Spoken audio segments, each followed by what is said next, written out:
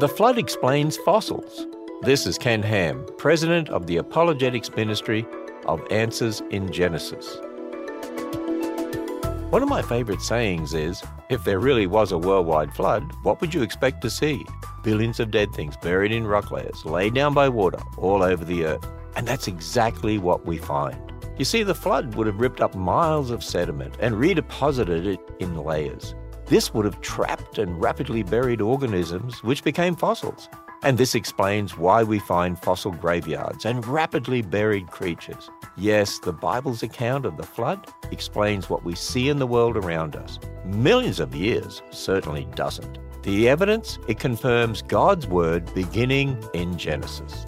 You'll learn more about geology and the global flood at AnswersRadio.com. Visit our website to discover the true history of the universe at AnswersRadio.com.